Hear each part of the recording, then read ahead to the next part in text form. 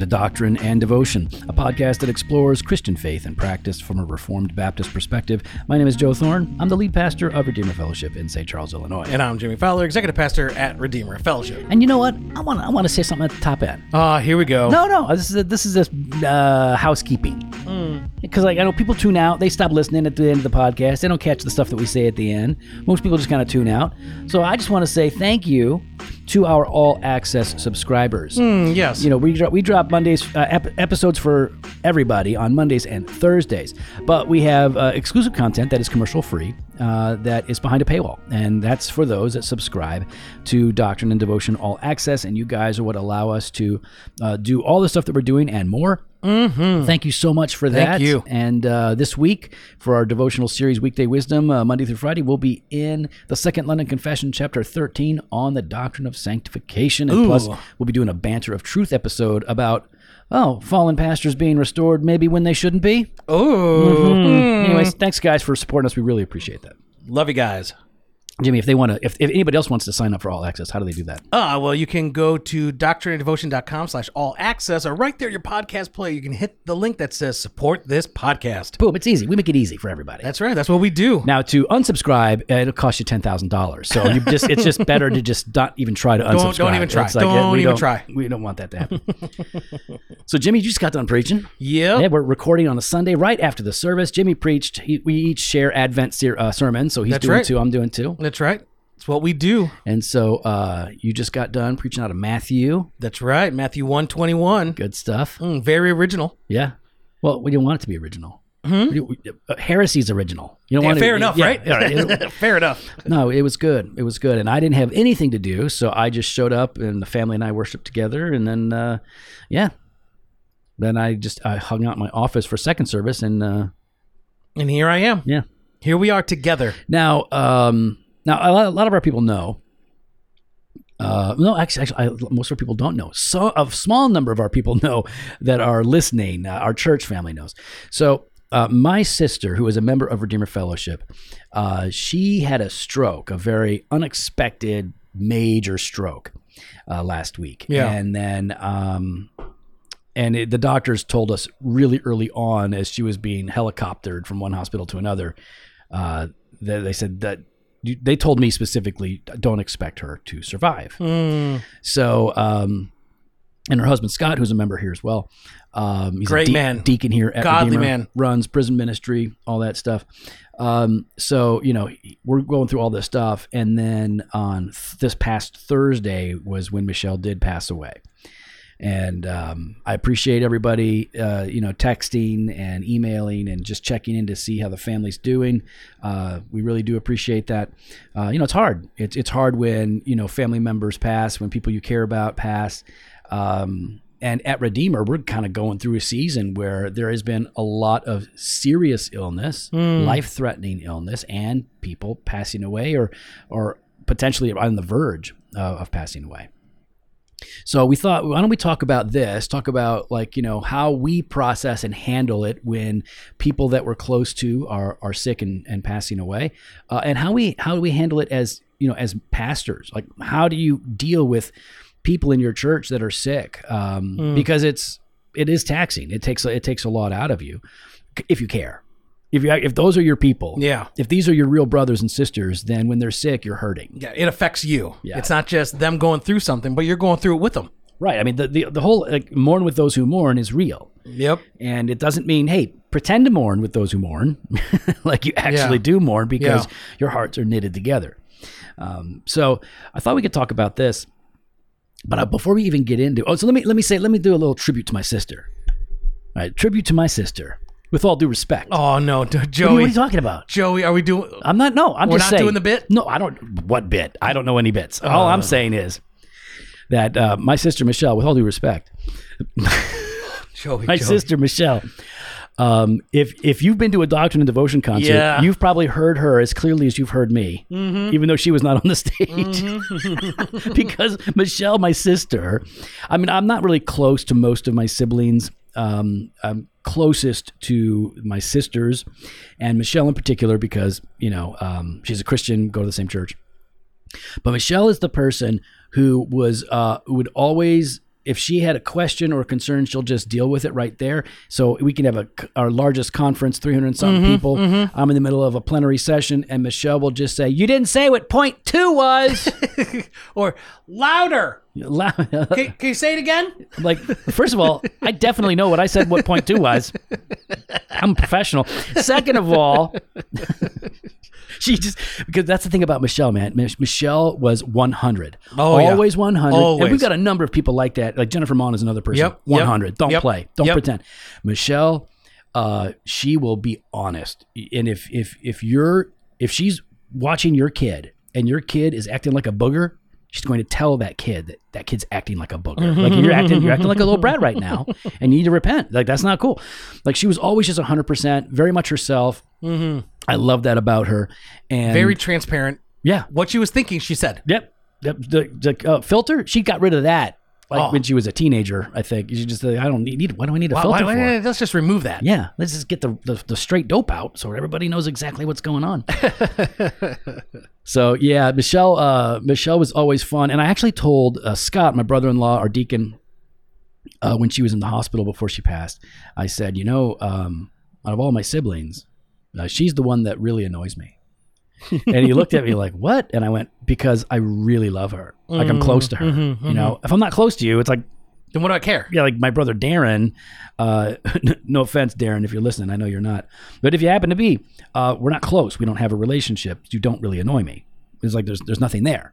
But my sister Michelle, like, wow, like she remembers in the same church. We hang out. A lot of family stuff together. Yeah, so that means, oh wow, when you do things that are annoying, and I annoy her, like because like any real brother sister relationship.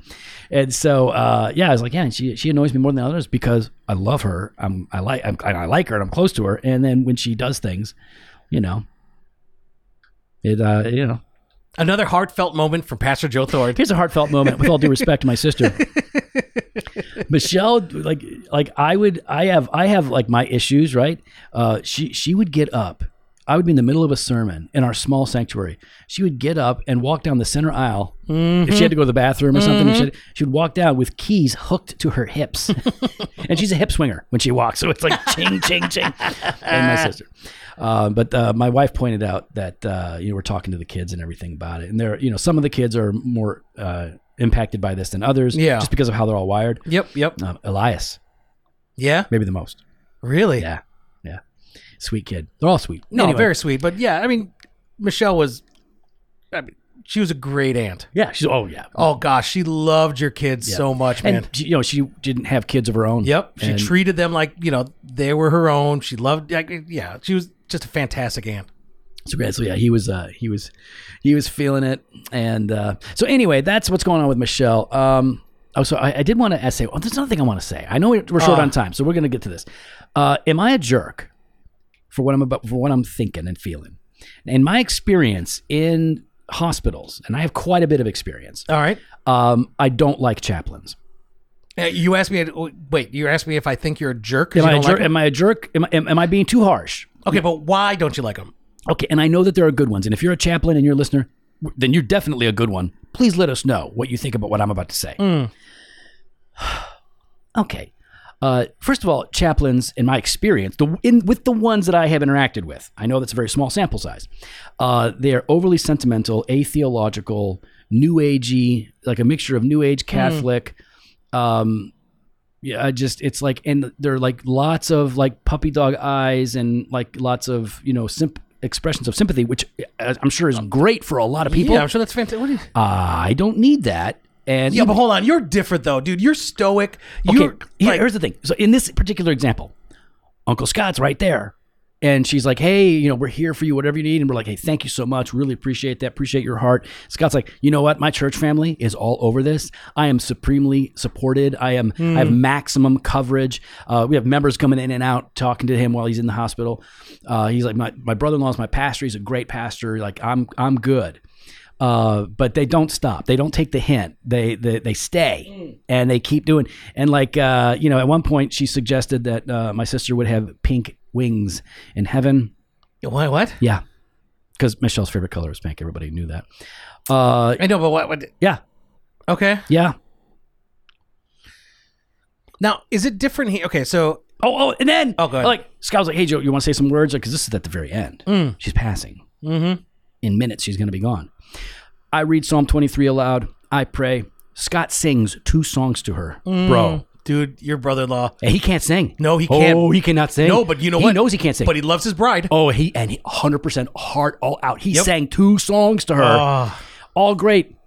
And then homegirl. Well, that was the issue. But go ahead. What's her name? That's the not- chaplain. No, I'm saying the chaplain. Homegirl comes in. She's like, "Can I say a prayer now?" And I could see Scott like, "What? What?" He didn't know what to say. He said, "Fine." So she opened up the book and read like a new age weird thing. It was just, it was off putting to me. And I've just found like he didn't want. It's clear he didn't want any of this, and it's clear he's covered. Yeah. Maximum coverage, family, church, pastor, everything. Still pressing in. I was just rather annoyed by. Now, is that a paid position here? That's a staff. Yeah, That's a staff position. So that's hospital. okay. Maybe that's why. I mean, my experience in the past, like, was at the small town where it was a rotation. It was a volunteer rotation between all the pastors of the churches.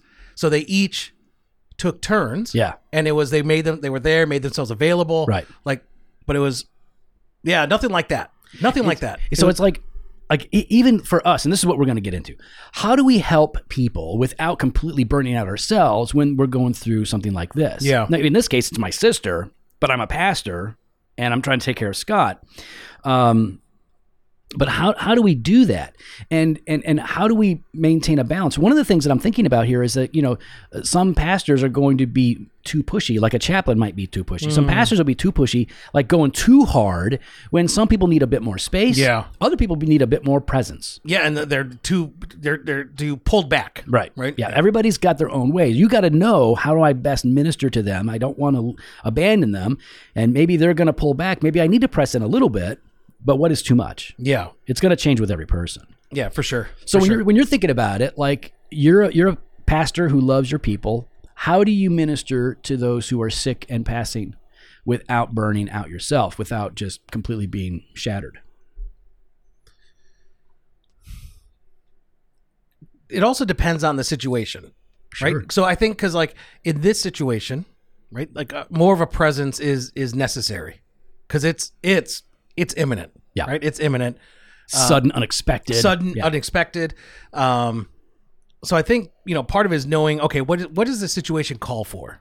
If someone's going for surgery, like if one of our people are going for surgery, they want some prayer, that's different.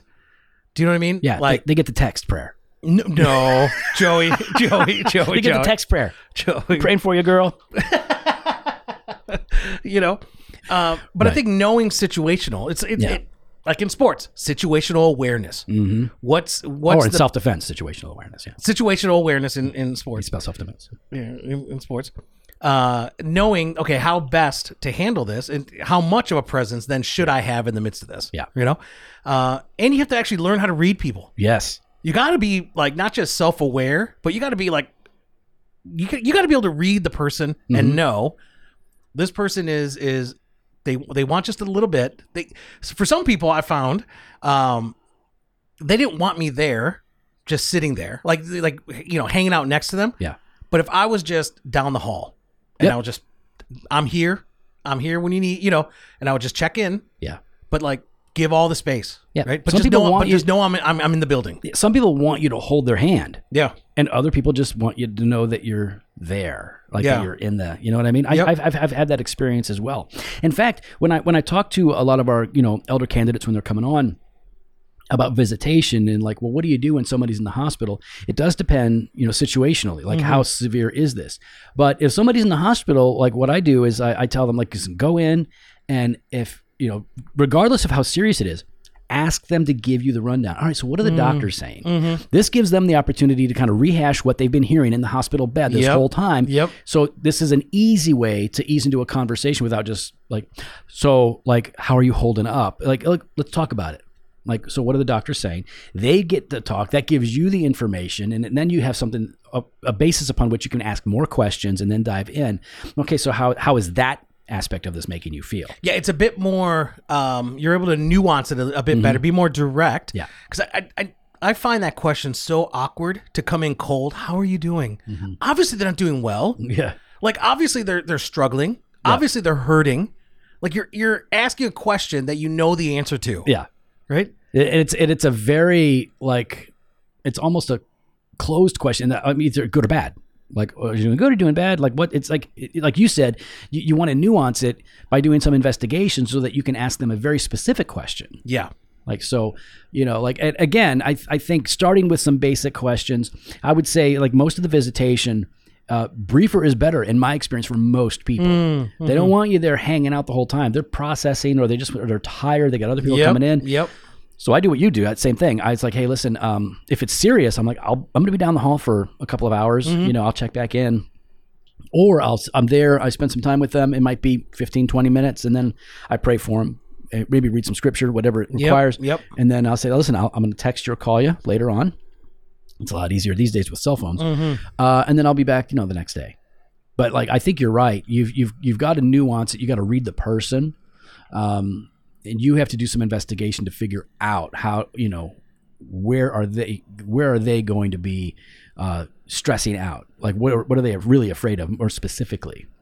I think in the midst of that, then I think as you're hearing it and as you're learning, right, you then are able to be an advocate. Yes. Then you can then help be an advocate for them. Because like using this as an example, right? Sure. I'm sure it was awkward in the in the midst of it, but homegirl asking, hey, can I is it okay if I read something? And no, you know what I mean? Like knowing, as awkward as it's like, you know what, we're okay. Yeah. Being able to just step in and be like, I think we're okay for now. Thank you though. Yeah. Appreciate it.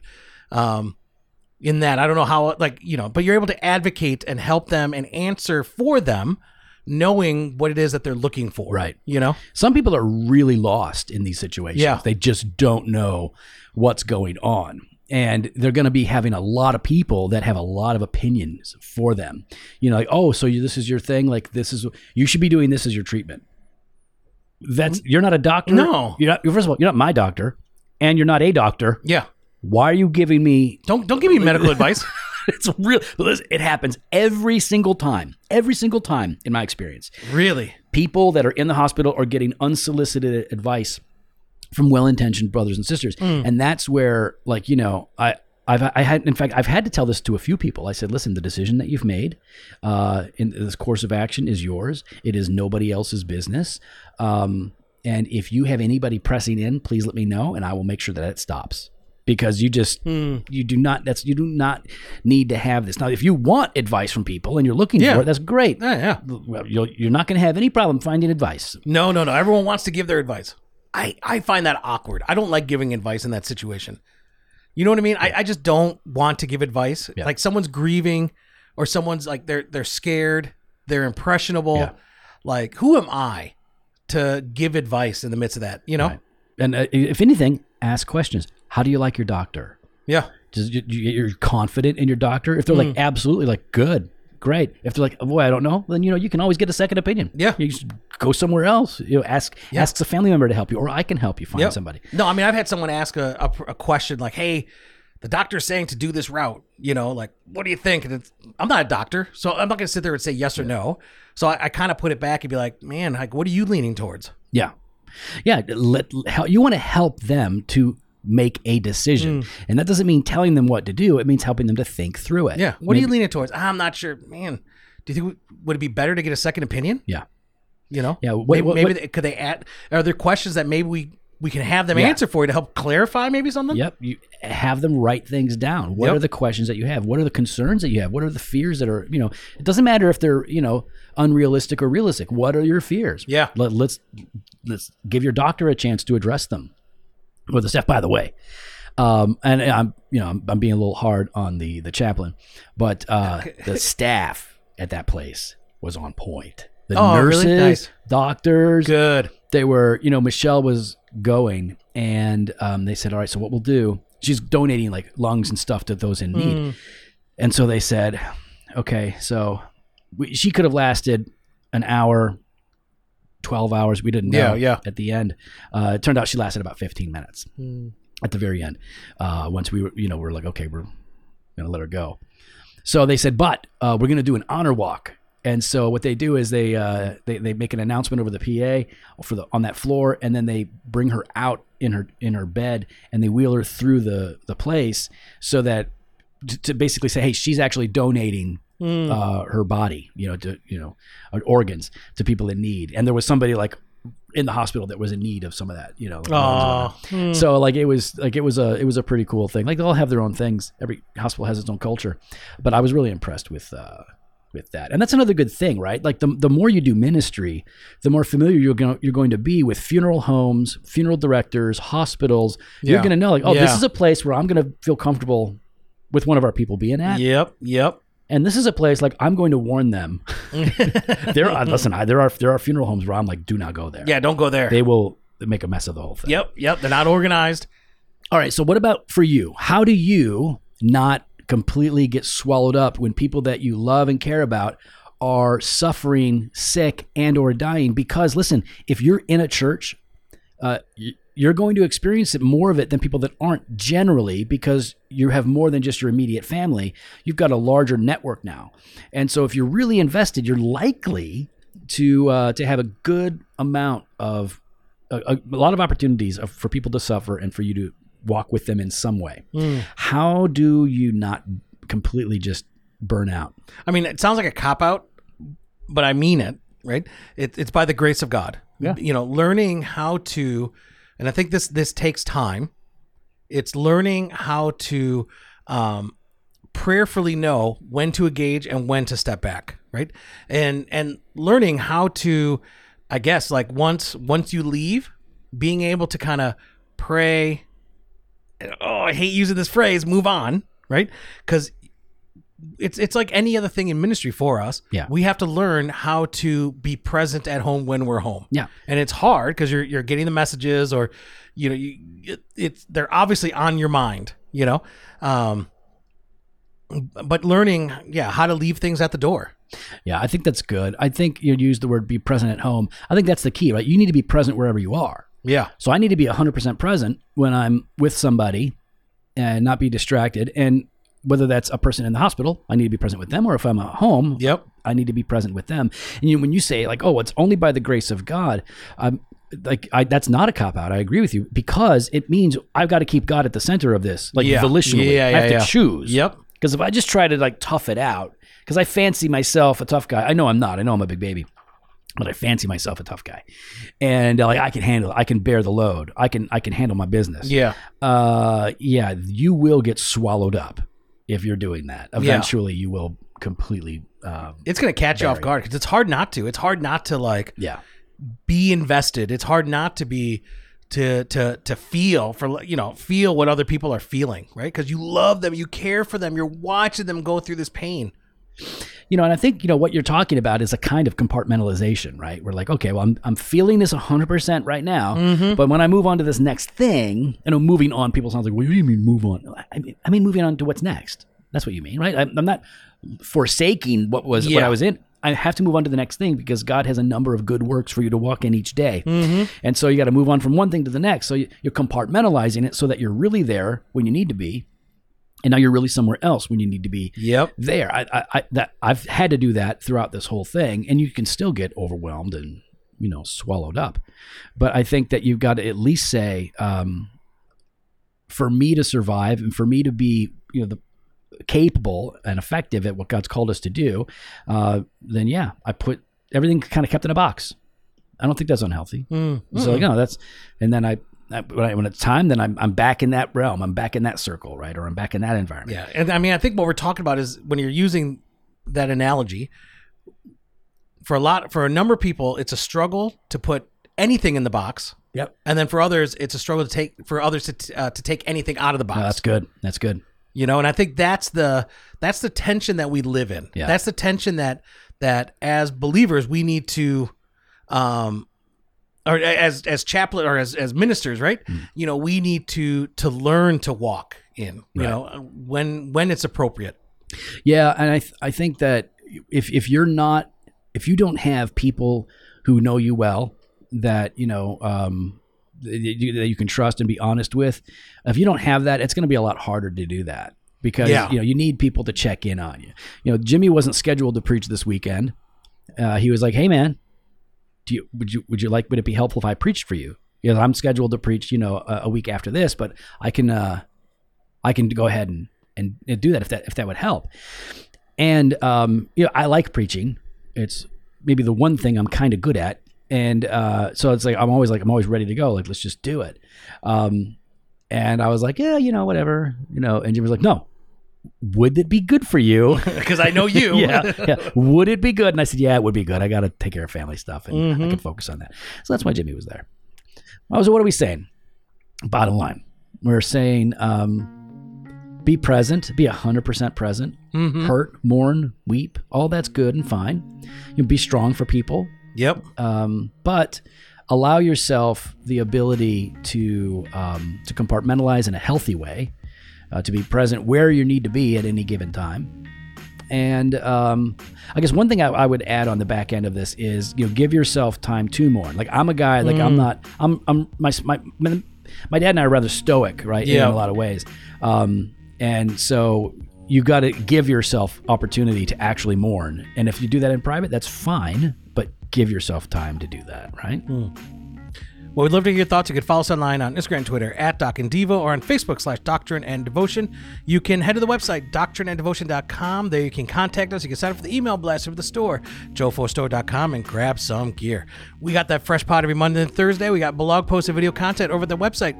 And we got that all-access exclusive content. We got Banter Truth on Tuesday, Weekday Wisdom Monday through Friday. You can head on over to doctrineanddevotion.com/all-access and sign up today. Later.